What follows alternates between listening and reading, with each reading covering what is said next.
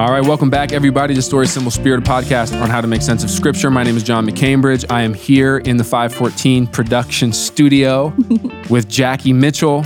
We are flying solo today. No producer Jerry. So pray for us. Pray for us. Pray nothing goes technically wrong, which it probably will. But you know, maybe it won't because we're like in the 30 club now. Episode 31, baby. Okay. What else do you want, Jackie? How are you today? I actually talked to you this morning. And you seemed disturbed about a photo that you received. Oh my gosh. Yes. It scared me. My husband sent me, I think he did it on TikTok, like a filter that generated what he supposedly would look like as an old person. And I'm sorry, I don't know if it was the angle or what, but it scared me. It shook me. It rattled me to my core. It was scary. She was distraught when I came in this morning. I was showing everyone. I was like, oh my gosh.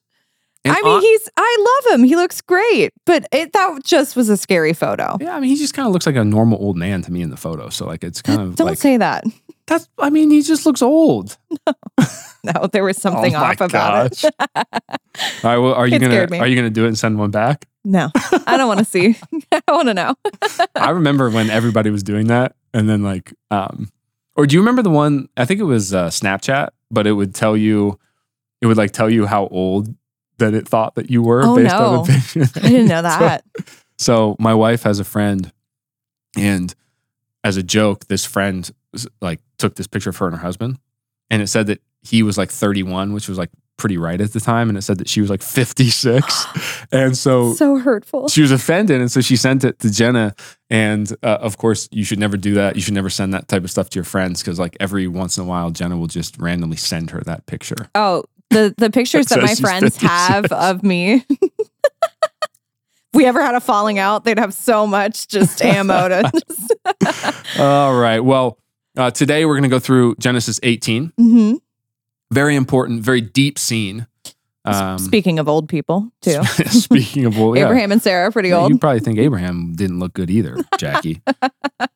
Just the patriarch of our faith. No big deal. Many of the things that we've read so far, and like many of the things that we'll read as going forward, it's strange. Mm-hmm. And so we're going to see Abraham visited by three strange figures. He's going to talk to God, and then he's going to seemingly enter into intense negotiations with the Almighty God. Yeah. And so we're going to unpack all that today. Yeah. But first, if you like this podcast, please subscribe, write a review, give us a rating. It's always helpful. Get the word out, share it with friends, post it on your socials, send an episode to someone who may find it helpful or interesting, who wants to be a resource for people. And hopefully it's helpful for everybody, right? All right. Yeah. So where do we leave off last episode, Jackie? So we just went through God's kind of re-explanation and kind of expansion of the covenant that he makes with Abraham. Mm-hmm. Now he's Abraham, and now Sarai is Sarah. Right. And then they make the covenant of circumcision. Right. So we talked about symbolically what that meant, and we talked about the heir that God promises, and it's not Ishmael, but he says you're going to have a son through Sarah, and his name's Isaac. Yes, exactly. So I'm not going to go through all the significance of circumcision again, but because it's such a big part of the people of God and the sign of the covenant, I mean, it is really the ritual of consecration into the covenant of God. Mm-hmm. And so it is important to understand where that comes from, and to understand it's not just a random, thing that these silly ancient people were doing. Yeah. Significant depth and meaning and symbolism to it. But you can listen to that on last week's episode. And in terms of the narrative, basically God has continued to clarify what he's going to do. Mm-hmm. So Abram's 99 years old, and he has a 13-year-old son who's about to start having children. And last week, God's like, oh, by the way, that's not the promise. Yeah. He's not the one that all these things are going to go through. He's blessed, and nations are going to come from him, but something further is being promised. And so God told Abraham he's going to have a son with Sarah, and his name will be Isaac, which means Yitzhak, which is laughter, because Abraham laughs when God tells him this, and because it's funny. Yeah. He's 99 years old, and he has a son. Yeah. And yet God's like, oh, but that's not the redemption. Yeah. You're going to do that again with your wife who you've never been able to have children with, right? And that will be the promised son, and all the blessings and all the blessings of the world are going to be going through him, not Ishmael. And so we pick up there at Genesis 18. Let's do 1 through 5. The Lord appeared to Abraham near the great trees of Mamre while he was sitting at the entrance to his tent in the heat of the day.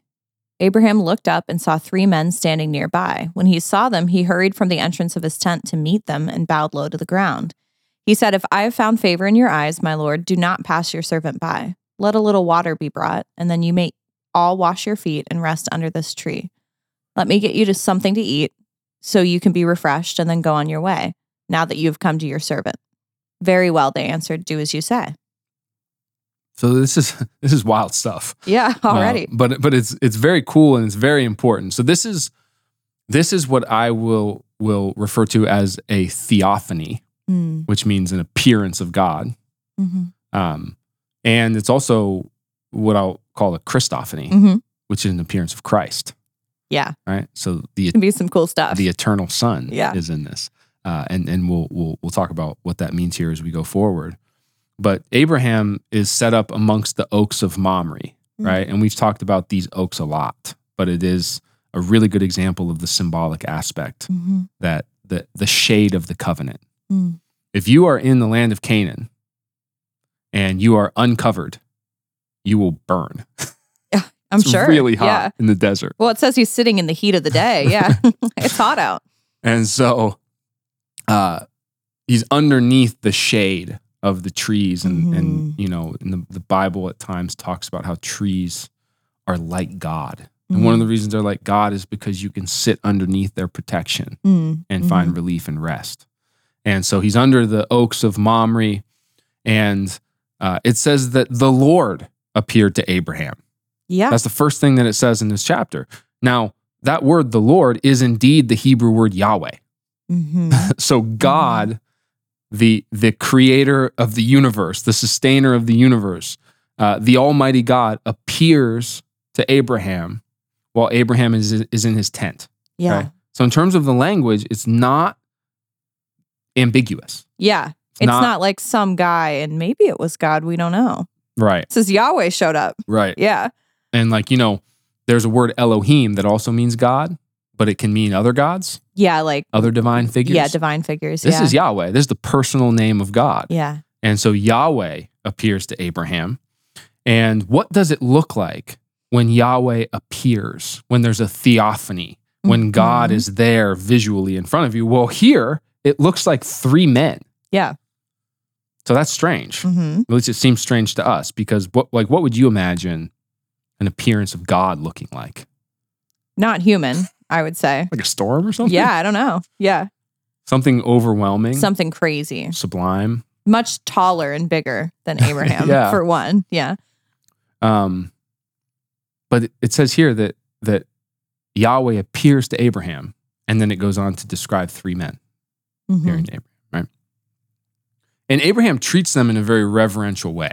Yeah, he bows low right away. Bows low, and kind of in a way that you would expect if God appeared to you, right? Like when God appears to Isaiah in Isaiah chapter 6, the call of Isaiah, he falls on his face.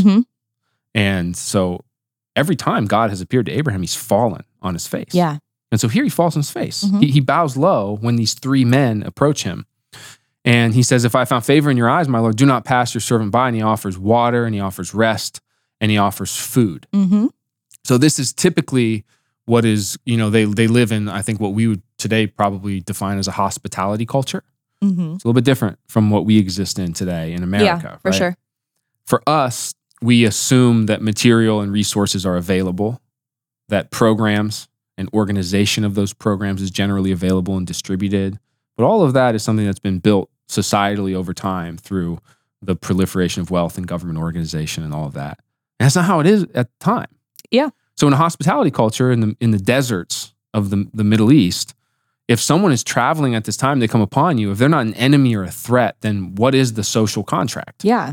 What are you supposed to do for them? What's expected of you? Yeah, you have to be hospitable. Yeah, and why do you have to be hospitable? We have no idea what they have. I mean, they're wandering in the desert. So to be hospitable is to give people like life, Absolutely. sustain them. people die in the desert. Yeah. And so if someone comes across you and they're not an enemy and they're not a threat, you offer them food and water and hospitality, because what if you're wandering through the desert? Yeah. Right? So that's what a social contract means. It's like, what do we expect of each other? Yeah. Right? So we sort of like, in our culture, we have all kinds of social contracts. But for example, like you expect to not walk down the street and be assaulted by somebody. If that social contract broke down, I mean, we would live in a totally different world than what we live in today. Right. So this is part of the social contract at the time, this idea of hospitality.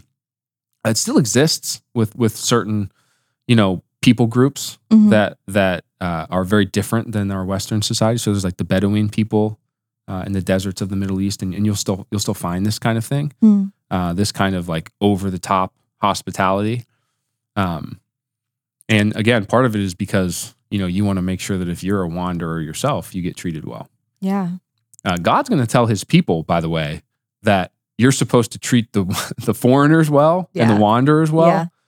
Why? Because you were a foreigner and you were a wanderer. Remember when you were wandering around in the wilderness? Yeah. Yeah. So when you find people like that, when you have a home, you better be nice. Yeah. Right. And so it's somewhat encoded into us, this kind of idea of social contract. So Abraham offers what he should offer, food and water and rest. But he also says, my Lord. Yeah. Right? Which is Adoni, my Lord, which is odd. That's not exactly what you would say to some randos. You don't know. Even if you were going to be hospitable to them. Yeah, right? Sure. And so they accept this offer. And then we're going to get into this a little bit more. So let's do 6 through 8. So Abraham hurried into the tent to Sarah. Quick, he said, get 3 seahs of the finest flour and knead it and bake some bread. Then he ran to the herd and selected a choice, tender calf and gave it to a servant who hurried to prepare it. He then brought some curds and the milk and the calf that had been prepared and set these before them. While they ate, he stood near them under a tree. So I'm not a great baker. Okay. But you bake a lot. I do. And you're a good baker, although you are gluten-free, which, kind of... Yeah, I do bake gluten-free. Hinders the quality of the product. Oh, people complain I bring in free treats here to the office. Oh, is this gluten-free? But you do bake, right? Tough crowd, yeah. So you probably know the answer to this question. How much is a seah? I don't know that. So the Bible does translate some of these measurements. It doesn't translate them into like modern measurements. One of the reasons is because it's somewhat ambiguous. Like you kind of have to guess. But through time they've been able to somewhat reconstruct it. And what you see here is that Abraham is not just preparing a meal for some wanderers. He's preparing some kind of giant feast. So 3 seahs of flour is something like 96 cups of flour, or 5.7 gallons of flour, or 16 kilos, or 36 pounds of flour, right? Like it's a lot of bread. A lot of bread. I think that calorically it's probably enough bread for like 40 or 50 people. Wow. And that'd be a lot of bread for 40 and 50 people, and an entire calf, and curds and milk. Yeah, an entire calf feeds more than 3 people. There's 3 men in Abraham. Yeah. So something intense and grand is happening here. This is a great feast or a banquet. And, you can kind of, I guess you could come up with reasons why, but I think it's because Abraham has already identified this encounter as an encounter with God. It says the Lord appeared to Abraham. Yahweh appeared to Abraham. So how does he show hospitality to God? Yeah, with his best. Not with a peanut butter and jelly sandwich, right? With his best and with an incredible amount of it. Yeah. Right. We talked in an earlier episode when Abram tithes to Melchizedek that this is exactly how we're supposed to respond to God. God has given us everything. God has given us life. He's given us creation, everything that exists. And so our response is generosity and thanksgiving, right? The tithe, 10%, is actually a very, very low threshold for how generous you should be to the creator and sustainer of the universe. Yeah, that's true. Right? And so this is honestly one of the reasons why a good church should never be shy about teaching generosity and tithing, right? Of course you should give back to God. Of course you should meet God with extravagant and grand generosity. It's actually absurd not to do that. Sure. You think about it in this context. And so let's talk for a second before we go on in the narrative about the fact that Abraham identifies this encounter with three men as an encounter with God. Yeah. And so I'm going to call this definitely a theophany. I'm going to call this a Christophany, right?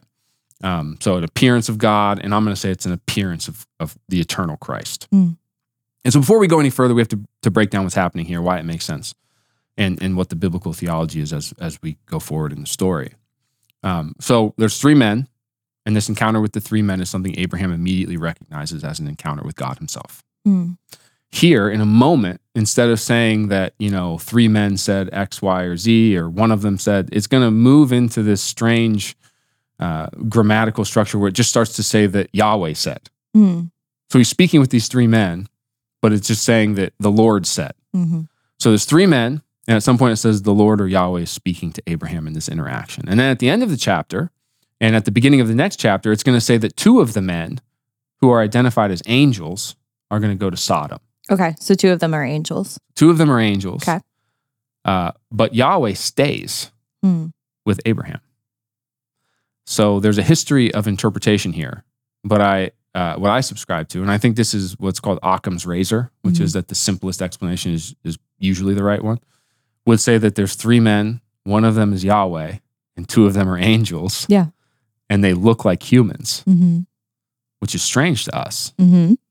For people unfamiliar with this kind of thing, it might actually feel like you're like approaching heresy.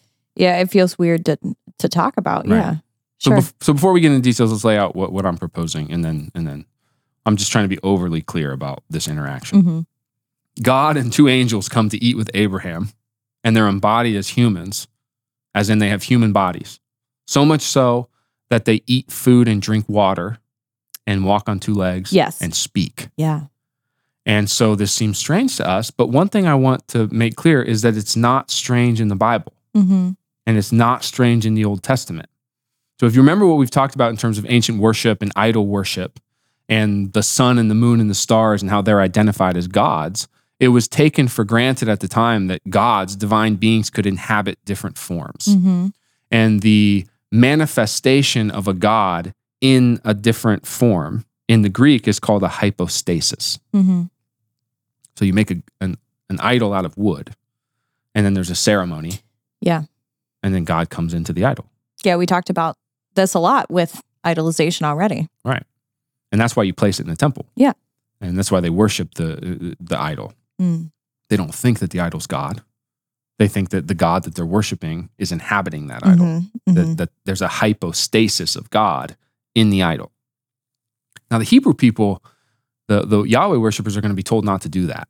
They're not supposed to make idols out of their hands and out of wood because, partly because we are the images. Yeah. Right? So we're the Tselem Elohims. We are the idols of God. And so, the creator and sustainer of the universe is not going to inhabit something made out of human hands. That's what the prophets are going to make fun of the other gods, because they're going to say, oh, okay, you have to worship your God. Make sure you go and carve your little wood thing so that you can worship your God. Yeah. You can only worship your God if you can create this thing out of your own hands. There's something about it that's illogical, right? But they're not saying that it's not true. They're not saying that a God cannot, or a divine being cannot inhabit one of those carved things. But so anyways, all of the reasons that God gives the Hebrew people not to do that, that's all good and correct. But it doesn't mean that the Hebrew people didn't think God could localize or become manifest in a hypostasis. In fact, when we get to Christ, this is exactly what Christian theology says happened. Right. That God became flesh and blood. And so the fact that God manifests as Jesus Christ, who's fully divine and fully human in theology, is called, do you know? The hypostatic union. The hypostatic union. So hypostasis, right? Hypostatic union, because both the hypostasis of a human being and the hypostasis of God come together fully in one. So this is something that the ancient world believed, and it's something that you're going to see throughout the Bible. In Exodus, the angel of the Lord is going to start to appear, and then the angel of the Lord will appear throughout the Old Testament at multiple times at different stages. And almost every time it says the angel of the Lord appeared, and then at some point in the interaction, the angel of the Lord is simply called Yahweh. Hmm. And the angel of the Lord tends to look like a human. So God is somehow appearing and manifesting in human form at times throughout the Old Testament. So there's something very confusing in Exodus 33, where in the very same chapter, it says that no one can see Yahweh and live. Yeah. And then Moses is described as being one who saw and spoke to Yahweh face to face. Yeah. How can that be? Right. Well, this is how it can be. Because the divine essence of God appears to his people or to a chosen representative or person within that people in bodily form at certain specific times.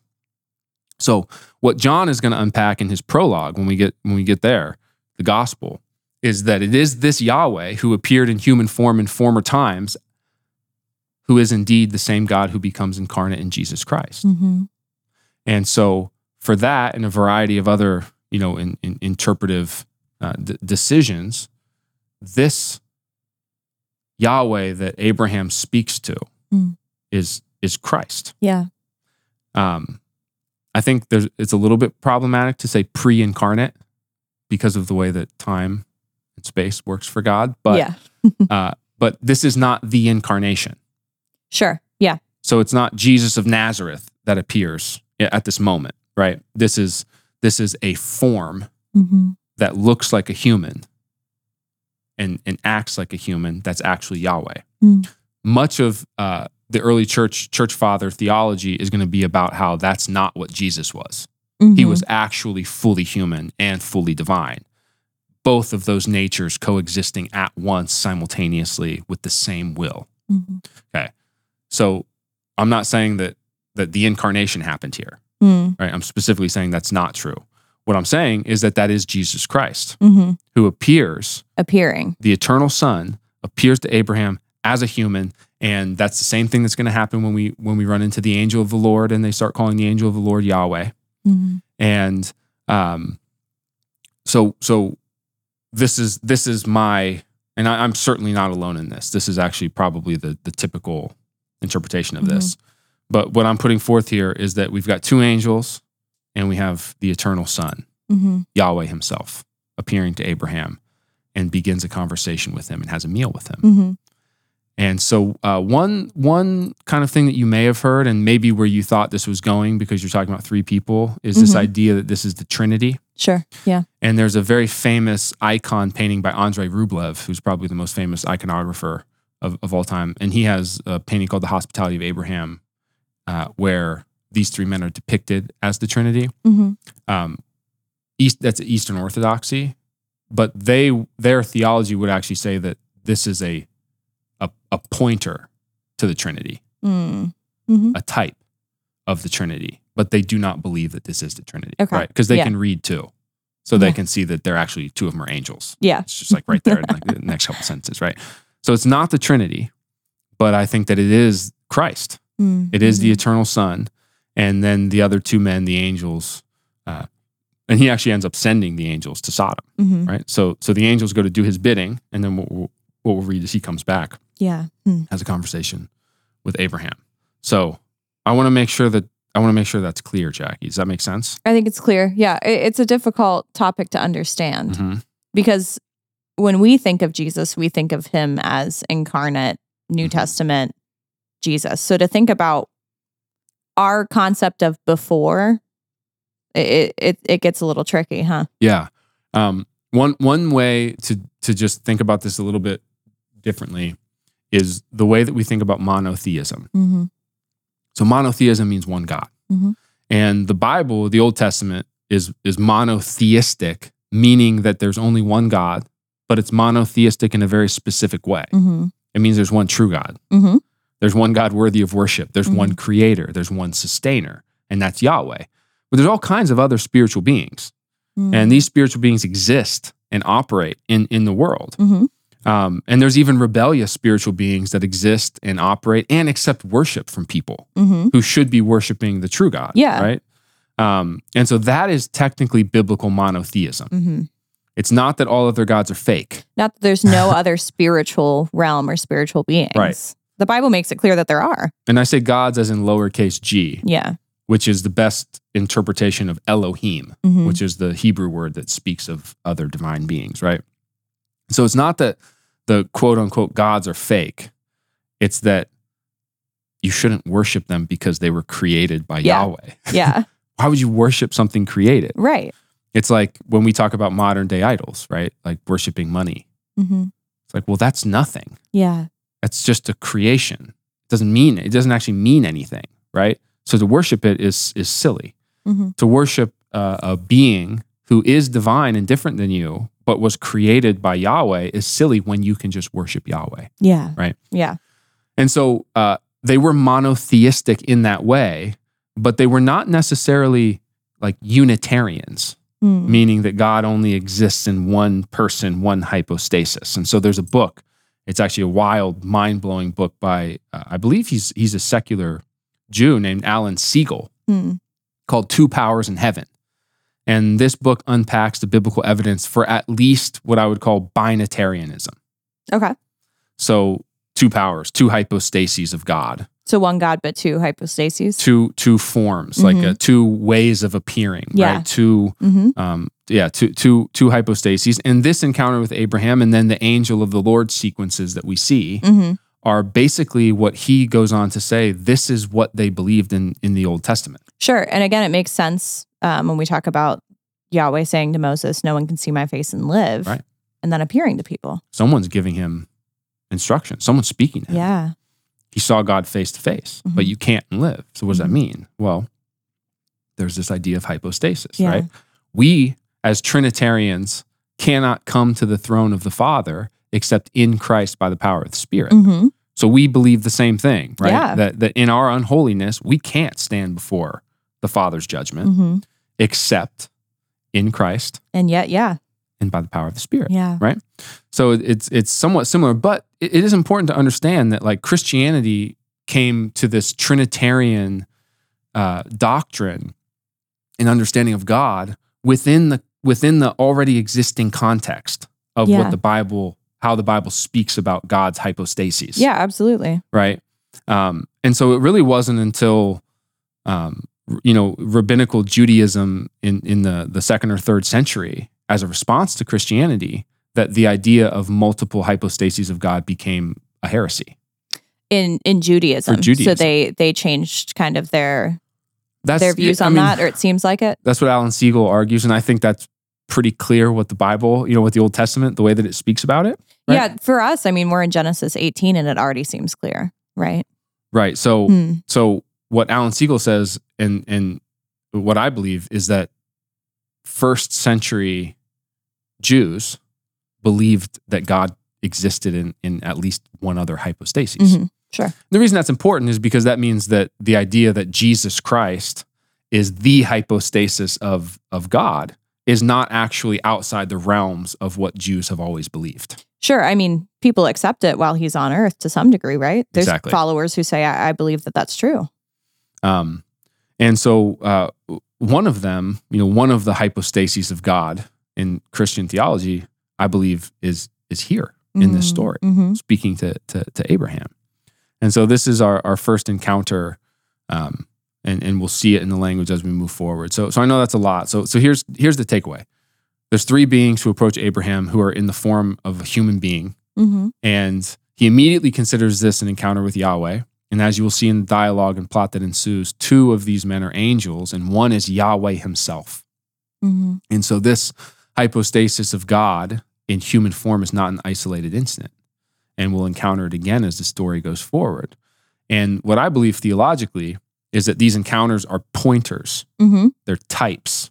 They're foreshadowings of what we will see fully revealed in Christ and the Holy Spirit. Chad Bird calls these dress rehearsals. Dress rehearsals. Yeah, that's really good. Isn't that interesting? That is.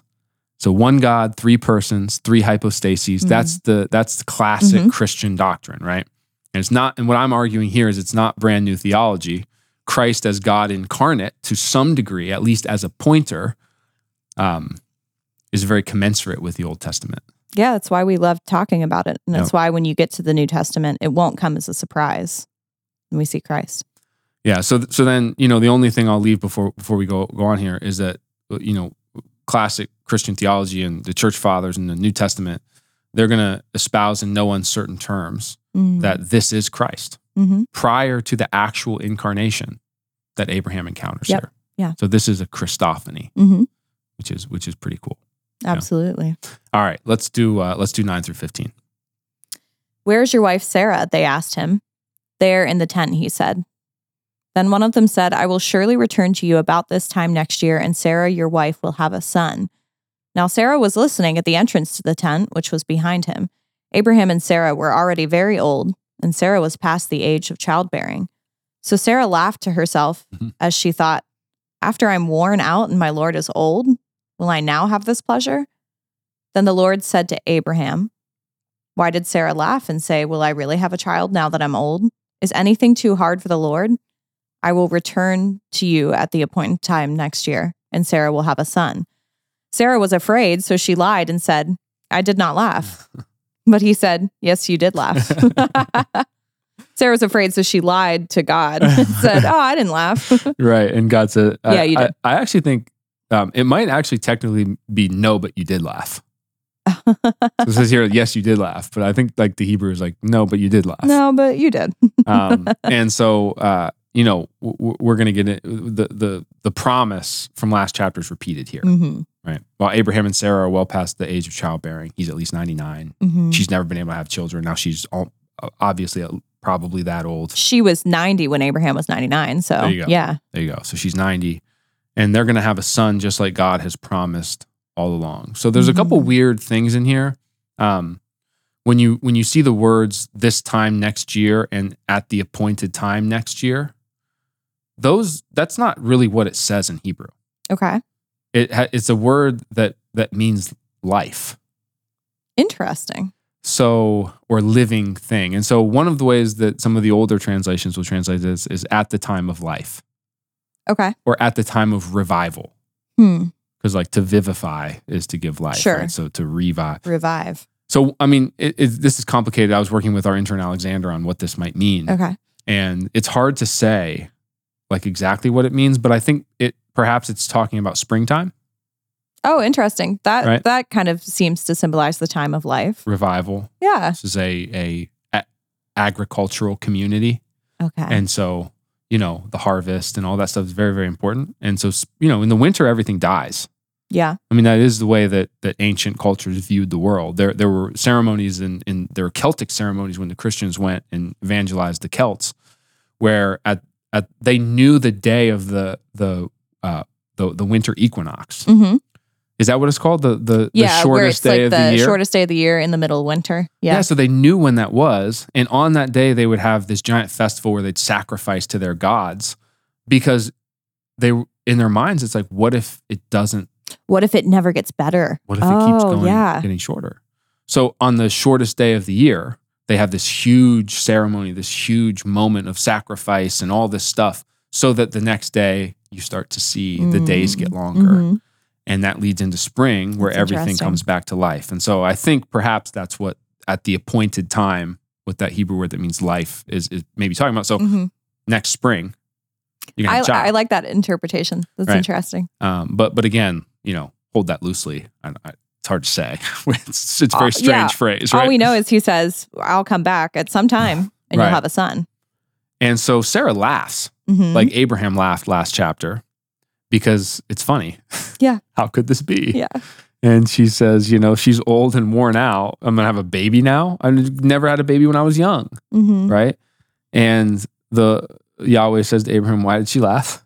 Yeah. Sarah says, I didn't laugh. And he says, no, but you did laugh. Yeah. And so again, we talked about this last week. God's not scolding Sarah.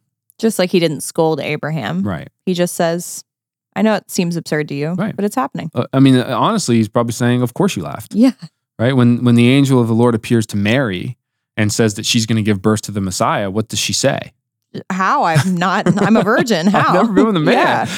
Yeah. And so she's also not rebuked or condemned for a lack of faith. Faith is hard sometimes, and God is purposely shocking Yeah. and unpredictable. And we've even said that this doesn't necessarily indicate, I mean, they don't understand, but they still go ahead and do. Sure. They still have faith. They do. Like Mary says, I don't get how that could possibly happen, but let me trust you. Same with Abraham and same with Sarah. And so the promise is clear. And here is Yahweh himself once again explicitly making the promise to Abraham and this time to Sarah as well. Yeah. So let's do 16 through 22. When the men got up to leave, they looked down towards Sodom, and Abraham walked along with them to see them on their way. Then the Lord said, "Shall I hide from Abraham what I am about to do? Abraham will surely become a great and powerful nation, and all the nations on earth will be blessed through him. For I have chosen him so that he will direct his children and his household after him to keep the way of the Lord by doing what is right and just, so that the Lord will bring about for Abraham what he has promised him." Then the Lord said, "The outcry against Sodom and Gomorrah is so great and their sin is so grievous that I will go down and see if what they have done is as bad as the outcry that has reached me. If not, I will know." The men turned away and went towards Sodom, but Abraham remained standing before the Lord. So we're going to talk about this when we get to the next paragraph or the next few verses, but I want you to remember when he says he's chosen him so that he will direct his children and his household after him to keep the way of the Lord by doing what is right and just. Okay, so that's the obligation that Abraham and his descendants have to the promise. But basically here, the three men, who we said are two angels and Yahweh, start to walk towards Sodom. And Yahweh decides to invite Abraham into the discussion and into the judgment that is about to be cast upon Sodom. Yeah, that's fascinating. And this is significant because he doesn't have to do this. He's God, right? But he's chosen to do this. And why? Well, Abraham's a mission carrier, right? So God chose him and has chosen to bless the world through him. He's intimately a part of the mission of God, and God's about to act. And so he invites his friend, Abraham, into the discussion, not because he has to, but because he wants to. Remember when God created human beings, there was that verse where he said, "Let us create." Well, he's speaking to a council of divine beings that he has created, Right. that he sits in a council room with them and allows them to participate in the decisions that he's going to make. Yeah. This is the kind of God that he is. This is the kind of world. He's giving us participation. Yeah, exactly. It's all about participation. Right. And so here's Abraham, his righteous mission carrier. And so in a real way, Abraham has been invited into the divine council as God's about to make a decision. And so what we're going to see is that Abraham starts to discuss this with God, and he starts to ask questions. And it's actually in a very reverent way, but he even challenges a little bit and becomes involved in the process of judgment and discernment and decision-making. Yeah. Remember that we believe that humans would eventually be given access to the tree of the knowledge of good and evil. Yeah, we talked about how that was how wisdom worked. And they'd start to become wise. Yeah. And the reason that they need to start to become wise is because God wants them to participate with him in ruling and discerning and judging in the world. That was their mandate. So Abraham is the vessel of new creation. But new creation is a restoration of what was always supposed to be. Right. And so Abraham is now being brought into the council, into the chambers to participate in this process of judgment. This matters for us because at this moment of redemptive history, we're the church. And so God has chosen us as his mission carriers. And so this story should tell us something. It should tell us and show us that God wants us to engage with him.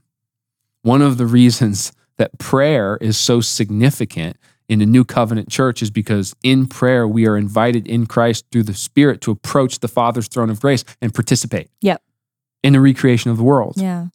And so that is technically what you're doing when you pray. You know, I'm not saying that asking God for things is bad, but that is certainly not the extent of a life of prayer.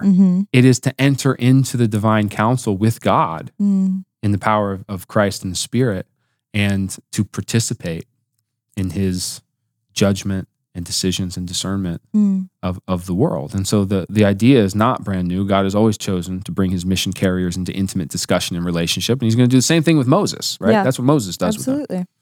And here it is at the very beginning of the Bible with Abraham. And so I believe that today, as the church, it's been broadened so that all of us who are in Christ and in the Spirit can also participate in that way, which is pretty cool. It's really cool. And so the angels go, and Yahweh stays with Abraham. Mm-hmm. And so how does Abraham then engage with Yahweh? Yeah. We'll read 23 through 33.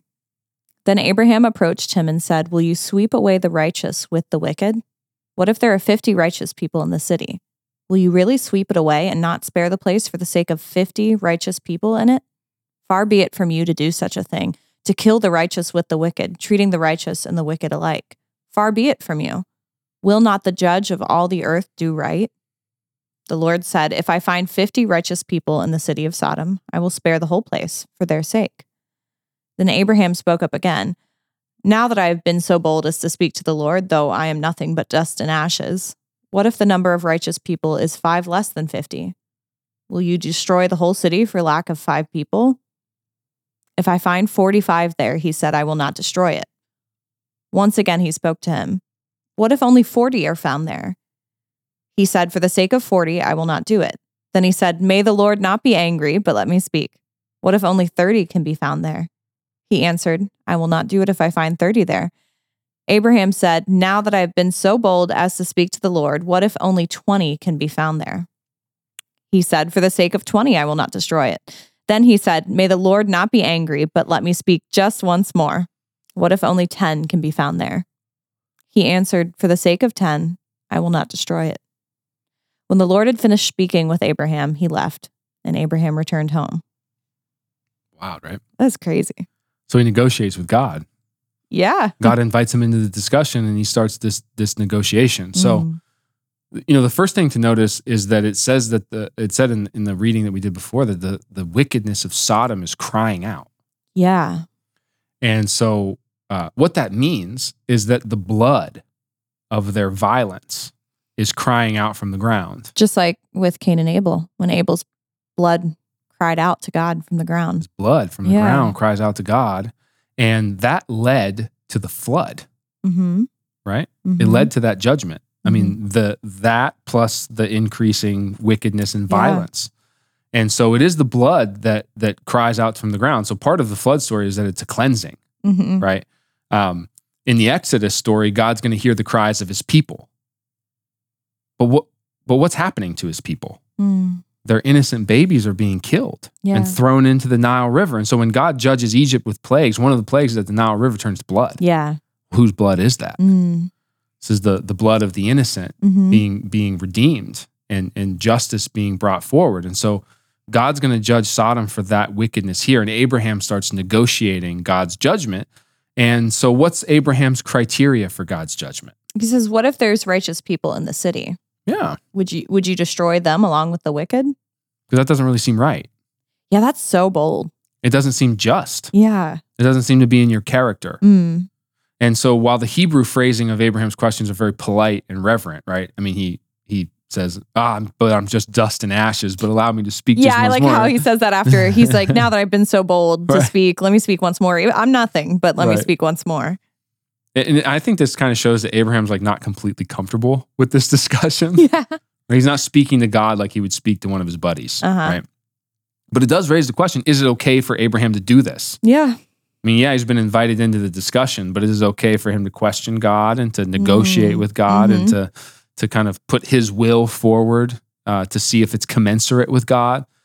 And so in verses 18 and 19, which we read in the last section, is that Abraham will surely become a great and powerful nation, and all the nations of the earth will be blessed through him, for I have chosen him so that he will direct his children and his household after him to keep the way of the Lord by doing what is right and just. So Abraham is the mission carrier of God, and God has chosen him and invited him into God's redemptive mission to bless and restore the world. And so how is Abraham supposed to do that? Yeah.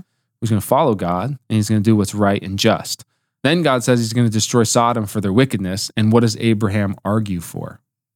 Yeah, he wants God to do what's right and just. Exactly. In his mind, he says, "Would you spare the righteous? Wouldn't that be right and just?" Yeah, like what if most of the people in Sodom are righteous? Would you still bring this judgment upon them? Yeah. What if there's a big group of people that are righteous? Like, would you still bring this judgment upon them? And so I think that what this shows is that Abraham is engaging with God exactly as he's supposed to. God's invited him to do this very thing, to practice righteousness and justice, even in the conversation with God Almighty. And so that's exactly what Abraham's doing here. I would argue that Abraham knows the wickedness of Sodom. Yeah. Right? So remember, he had an encounter with Melchizedek. Yeah. After he saved Sodom and from Kedorlaomer. Mm-hmm. And then Abraham has an encounter with the king of Sodom. Mm-hmm. And so Sodom had a chance to repent. Yeah. Like they always do. Right? They could have hitched their wagons to Abraham. Right. They could have started worshiping Yahweh. And his cousin Lot, or his nephew Lot, lives over there. And so he knows, I think that he knows that this judgment is going to come upon Sodom. Mm-hmm. The question that he has for God is, will you judge the righteous and the wicked the same? Right? Because that doesn't seem righteous and just. Right. So will you do that? And God's answer to that question is no. Now, Sodom ends up getting judged, which we're going to talk about next chapter. But seemingly because there were no righteous people there. Yeah. Lot and some of his family escape. Yeah. But everything else gets turned to salt. Mm-hmm. And the narrative flow of this and this negotiation with Abraham would tell you that means that there were no righteous people there. Mm-hmm. It was a wicked city. It's interesting in the narrative, too. It kind of, what we ask when we see God destroy cities and stuff was, we ask as modern day people, was that right? Mm-hmm. To destroy a city like that? Mm-hmm. Well, here's Abraham and God talking about that. Right.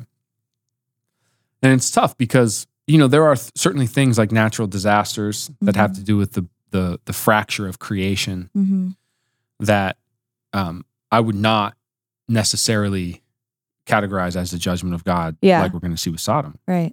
And it gets complicated because sin multiplies and expands and pollutes and creation is broken because of that. Yeah. But certainly the question that we all have is, are you going to judge the wicked and the righteous the same? Mm-hmm. And Abraham is supposed to be the carrier of a covenant where he acts righteously and justly. Mm-hmm. And so he participates in that in this conversation with God. He goes right to that point. Yeah. And so I actually think that this is obedience, that he's being obedient to God and he's discussing exactly what he should be discussing. And God's answer is no. Mm-hmm. No, I won't do that. Right? But not because Abraham told him not to, but because Abraham is seeking righteousness and justice. I think that God is commending Abraham in that conversation. And so next week, we'll see how this goes for Sodom, and we'll see how it goes for Lot, who finds himself in Sodom once again, can't seem to stay away from that place. Oh, Lot. And God, here in this chapter, God, the eternal Son, Christ, appears to Abraham and appears in human form. And that human form is going to happen again through the Old Testament, usually in the angel of the Lord. And this type of manifestation or hypostasis will be fulfilled in Christ when the eternal Son actually becomes flesh and blood and takes human nature upon himself in the person of Jesus Christ, which is the hypostatic union. And Genesis 18 already points to that fulfillment and that reality. It's cool. And God invites Abraham into the divine council to practice righteousness and justice because Abraham is the mission carrier of God's redemption, which has a lot to do with righteousness and justice. And as the church, we are now the mission carriers of God's reconciliation. And that's been enacted through Christ's birth and life and death and resurrection and ascension and the sending of the Spirit and the formation of the church. And so we too, through lives of prayer, are to participate in the divine council. We are to participate and practice righteousness and justice in our lives. And through that, bring forth the redemption of God to the world. Right? So you see how all this stuff starts to connect. It's really cool. Pretty cool. So I know that the hypostasis of God here is confusing. So obviously, if anybody has questions, feel free to reach out and ask. I'd be happy to clarify something. But this is a very, very significant story in terms of what happens in the incarnation of Jesus Christ, the redemption of the world. Yeah. And this is one of the first foreshadowings of that. One of the first dress rehearsals for that. Yeah. Shout out to Chad Burt. And so that's all I got for today. You got anything else, Jackie? That's it. All good? All right. Well, thank you guys for joining us this week, and we'll see you next week on Story, Symbol, Spirit.